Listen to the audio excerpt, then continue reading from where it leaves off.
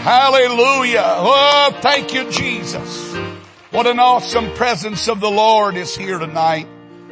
I am grateful that you're here, and I will not be lengthy tonight, but I do feel a burden in my heart, and I want to, for a few moments, share that with you, and then we're going to pray our prayer over our future. Amen. How many of you believe God has a future for us? How many of you are willing to go with me into that future? Amen. I wonder how many we have here tonight that are below the age of 45. Would you lift your hand? 45 or below. Amen. How many 50 and below? Maybe I need to up that number, 50 and below. Now, some of you raised your hand twice. You can't be younger than 50 or younger than 45, but all right, I won't go there. I'm going to be preaching to you more than anyone tonight, so don't leave before I get through. Amen. I'm going to direct you to the book of 1 Kings, the 19th chapter.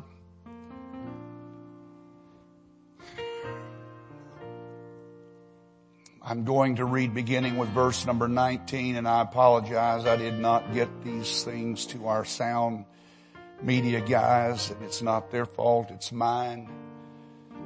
But that's all right. 1 Kings chapter 19 chapter 19 verse number 19. Begin reading there, and it says, "And so he departed thence and found Elisha, the son of Shaphat, which was plowing with 12 yoke of oxen before him, and he with the 12th. And Elijah passed by him and cast his mantle upon him, and he left the oxen and ran after Elijah. And he said, 'Let me, I pray thee, kiss my father and my mother, and then I will follow thee.' And he said unto him, 'Go back again, for what have I done to thee?' And he returned back from him and took a yoke of oxen and slew them and boiled their flesh with the instruments of the oxen and gave unto the people, and they did eat. And then he arose and went after Elijah and ministered unto him." Amen. I want to talk to you for a few moments tonight about connecting our past to our future. Amen. Connecting our past to our future. How many of you are thankful that you have the blessings of God upon your life tonight? Are you thankful for that? I know none of us deserve it. We're not talking about that. I'm just grateful for the blessings of God. I'm as tickled as a kid in a candy store tonight that has no limit on what he can buy. Amen. And I feel like that with God, that he has opened up his treasure house and he said, "Here, it's yours. Name it. Lay claim to it. Call it yours. Walk about it. Walk throughout it." And I've been trying to get my mind around that idea for the last few days. I want you to ask the Lord to help me. And I want to, for a few moments, talk to you about connecting our past to our future. Everybody said amen. God bless you. You may be seated. The past and the future do not have to be in conflict, as often they are in so many settings. We see a feud between the conflicting ideas of the elders and the younger generation that is coming on. And there are many who are of the opinion that they don't need each other. They don't need the influence of either one. The young don't feel like they need the influence of the elder, and some elders don't feel like they need the influence of the young. But I remind you, church, that the scripture says that a wise scribe brings out of his treasure both old and new. I believe it is essential for a level playing field and for a balanced church life that there be an element of both. I am understanding enough to know that time brings transition. By the way, I'm not retiring anyway soon. If you've heard that rumor, just put that in the trash, all right? Amen. It might be hopeful thinking for some, but it's not going to happen anytime soon, I can tell you that. But we don't have to be in conflict, and we don't have to be in opposition. Certainly we have different tastes, and the beat of the music and the likes and dislikes of generations are different, but the reality is they're both needed for what God wants to accomplish. The story of Elijah is one of the most amazing stories you'll read in the scripture because he comes out of nowhere. There is no prior history to him. What he did, where he came from, what his ministry had been, he just steps onto the scene and declares, I say it, there will be no rain. No rain for 3.5 years until I say it, there will be no rain. And then he disappeared as quickly as he appeared. And just as he had said, drought came and the land began to wither and dry up, but God took care of him. First by the brook, and then when the brook dried up, he had other means to keep him and protect him during that time of drought. Finally, it all came to a head when the king was so angry and so distraught at the same time. He didn't know what to do. And there again, Elijah shows up on the scene and said, it's time for us to determine who's going to be God around here. And there is that eventful showdown at Mount Carmel and the prophets of Baal that are assembled, and the length of time that they call upon their gods, and the cutting and the slashing of their wrist and the bloodletting that went on, and yet nothing happened. And then Elijah steps up and he, with a very short 53-word prayer, moved heaven to open its windows and pour out an abundance of rain upon the earth.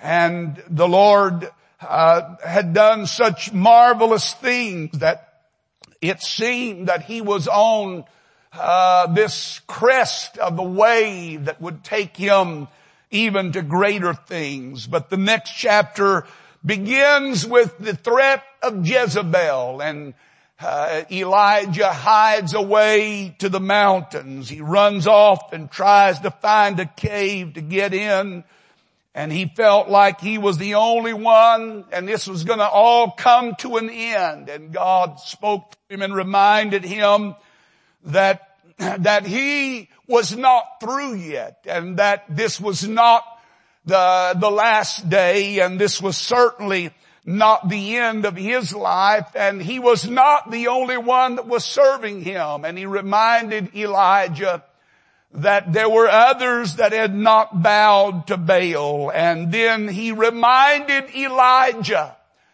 of what he was still to do. There was still work to be done, because this picture is not complete. You have done a great work, and there has been a great demonstration of my power, but this has got to be connected to a future generation. And so he said, you're going to go by way and you're going to find a young man, and you're just going to drag your mantle across his shoulder. You don't even have to call him, There's going to be enough influence from that mantle that he's going to be able to respond to what's happening. And so it was.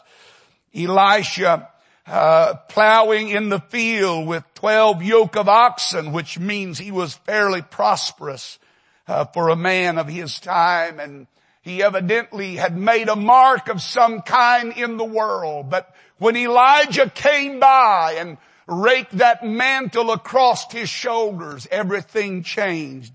And the Bible says that he ran after Elijah and said, hold on a minute. I want to be connected to what I just felt. I want to get more involved. I want to know more about what just passed through me. And he said, let me go home and let me kiss my father and my mother goodbye. And he did even more than that. The Bible says that when he got home that he took the oxen that he had been plowing the field and he offered them on an altar. He offered them as a burnt offering, which was not unusual for men of that day who had had a significant spiritual experience to offer that kind of sacrifice. But what is astonishing to me about that story is that he not only burned the oxen, but he used the plow to burn it with. Now, in my estimation, and it's a pretty simple take on it, his offering the oxen was his part to God, but his offering of the plow was his offering to God.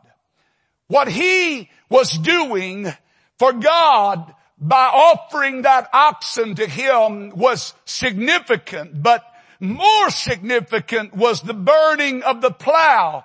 That was for Elisha's sake.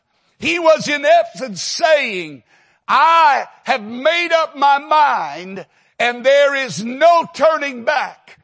I want connected to this power that I want to be a part of this glory that I have felt, and I want my life to be connected to that in the future. And so the source of his livelihood and survival was burned up and it was left behind, and the plow is what represented in his life that one thing that could have kept him tied to an old way of life or an old way of thinking. And he set it on fire and he burned it up.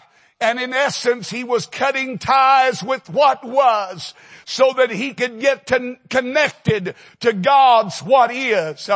And I am here tonight to tell some folks, young couples in particular, that it is important that you buy into what God is wanting to do in this hour. It's not enough for you just to enjoy the blessings and the benefits that you have found in this place that have been the result of others that have prayed it down. It's time for you to step up and lay your hand on it and say, I lay claim to that same power and I lay claim to that same promise.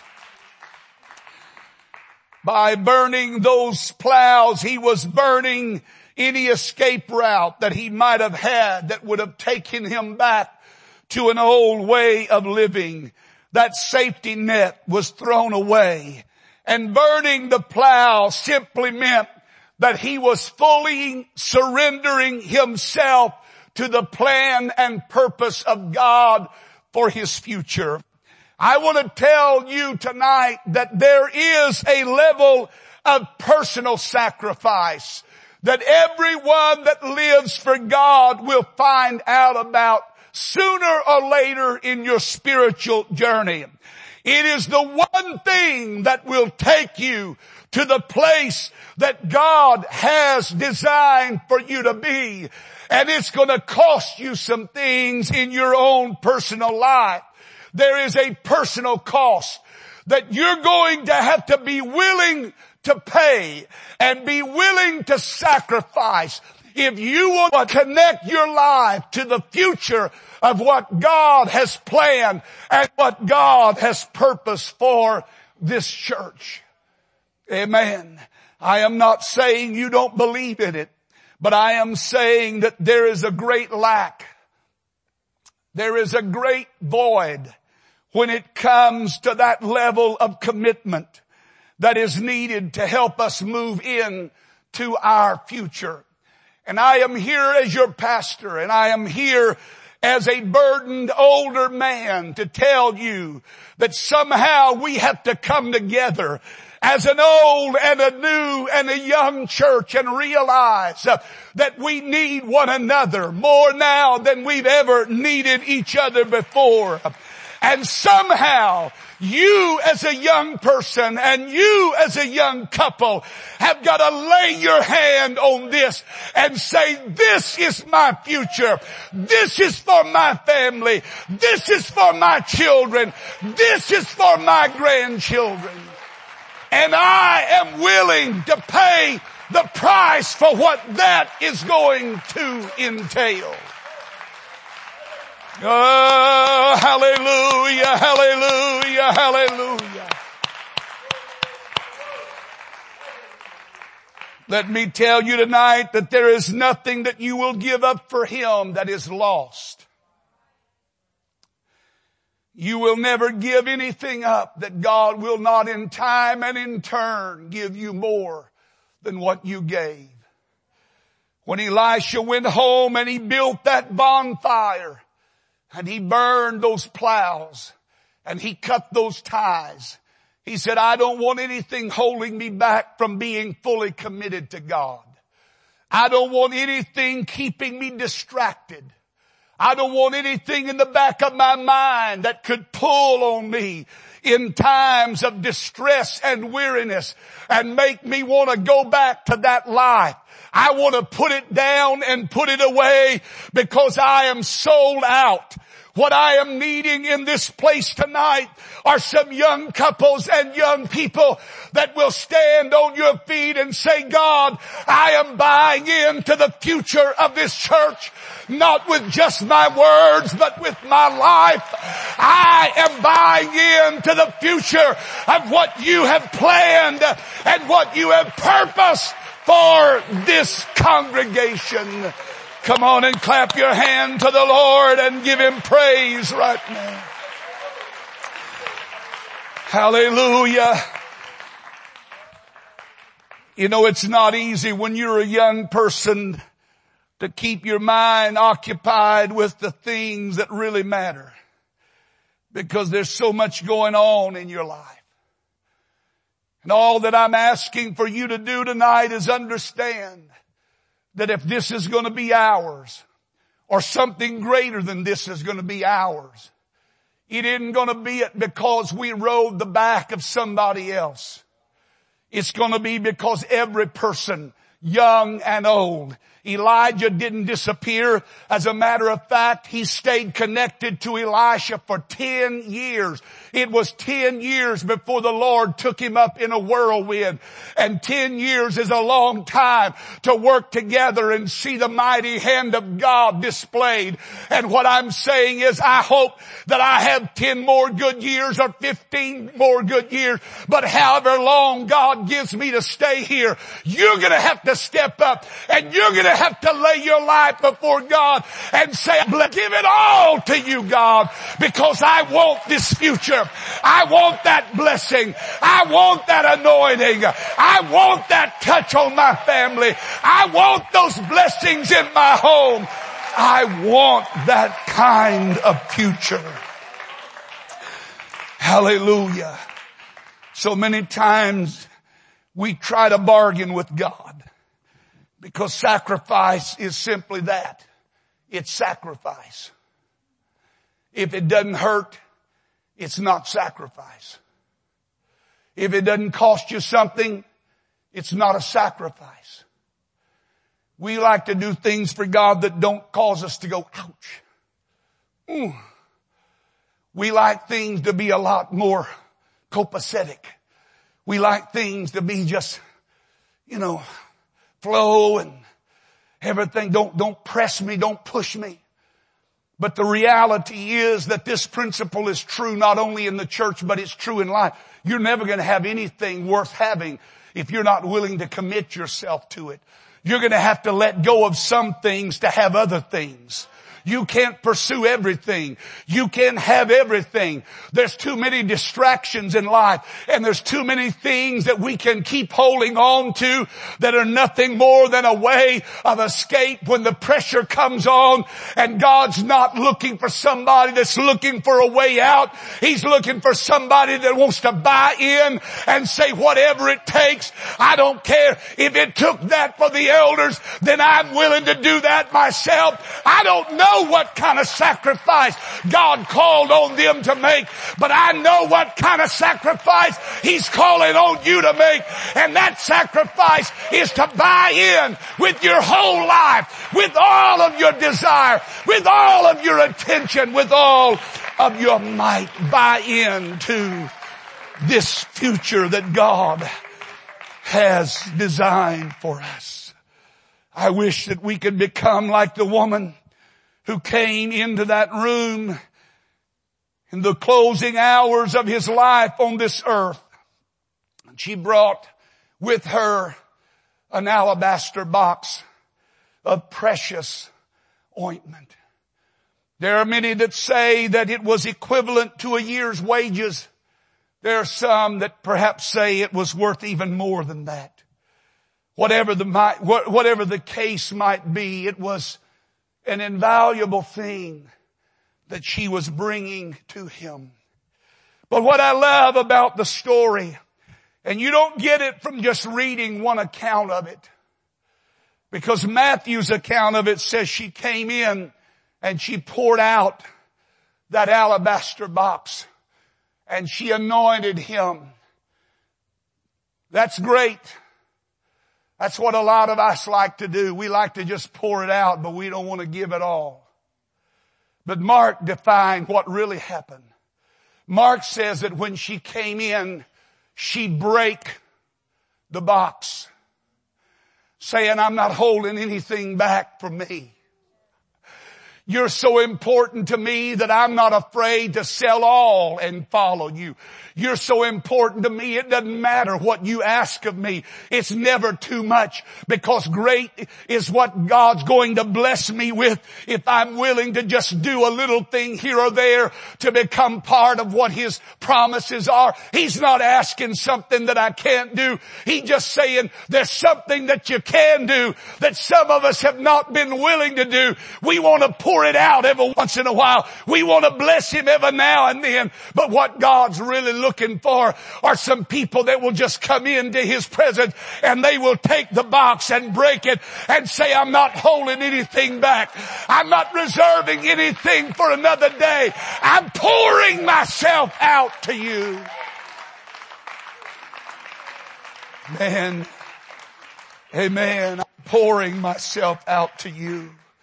If God is going to work as He wants to work in our lives and in the future of this church, it's going to take a combined effort of elders and young. I am not looking for a church that has only one and not the other. I don't believe that's a healthy church. I don't want a church full of geriatric patients. And I certainly don't want a church full of only young people. At this stage in my life, that would drive me batty.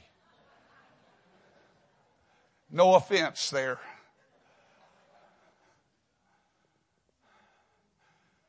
But I need a church that has elders and young that pray together, that work together, that believe God together. I need a younger generation that will look at these elders that have helped bring us where we are. When I look at my father-in-law who comes hobbling in here at 89 years of age, I see a man that for 50 long years served as an usher and a right arm to Brother Kilgore. I see Brother DeRuin here and many others, Brother Peden, many of them that were a part of that core group at Life Tabernacle that helped make it the great church that it was, and they were faithful. But I'm here to tell you, it didn't come because they laid back and just let God do it. It came because they were willing to buy in lock, stock, and barrel. They were willing to come no matter what happened on the job and no matter what was going on at home. They still found a way to get to church. They still found a way to make God first in their life, and they found a way to love Him in spite of everything that was going on in their life. Some of the prime years of my father-in-law were spent having to care for a very sick wife who for many, many years was very sick and had 7 major operations and all kinds of physical ailments in her younger life. My father-in-law worked at Roman Haas Chemical Company. He's not here tonight, so I can talk about him. He worked at Roman Haas Chemical Plant. He would get up at about 5 o'clock in the morning and go to work. He would help tell the girls where to go and get dressed for school, get out, because their mother was in the Mayo Clinic in Minneapolis. He would go to work. He would work all day. He would come home. He would cook supper. And when church time came, he didn't say, girls, it's a long day. Let's just have us a little family time. He said, girls, let's get ready. It's church time. And not one year in all of those years of his wife's sickness did my father-in-law ever use as an excuse for not coming to church. And I'm not here to beat you down tonight. I'm just here to tell you that there's a level of commitment that it takes to build anything worthwhile. And it doesn't come because you have all the personality. It comes because you have a commitment. It comes because there's something inside of you in a permanent way. I want to get connected to what happened to me. And I want to connect in a permanent way. I don't want anything to shake me from that. I don't want anything to take that away from my life. I'm closing. And I hope that you don't misunderstand what I'm saying tonight. I'm not mad at anybody. I don't, if I'm preaching like that, I apologize. But I feel very deeply what I'm saying right now. Somehow, young people, young couples, young adults, you have got to understand that there is a burden to carry. And there is a prayer that has to be prayed that will bring the breakthrough, that will cause the Holy Ghost to fall like rain in a place. Amen. Somebody come by one day and visited Metropolitan Tabernacle in London, England, and they were so impressed by Charles Spurgeon. His preaching, just eloquent. One of the greatest preachers probably that ever lived.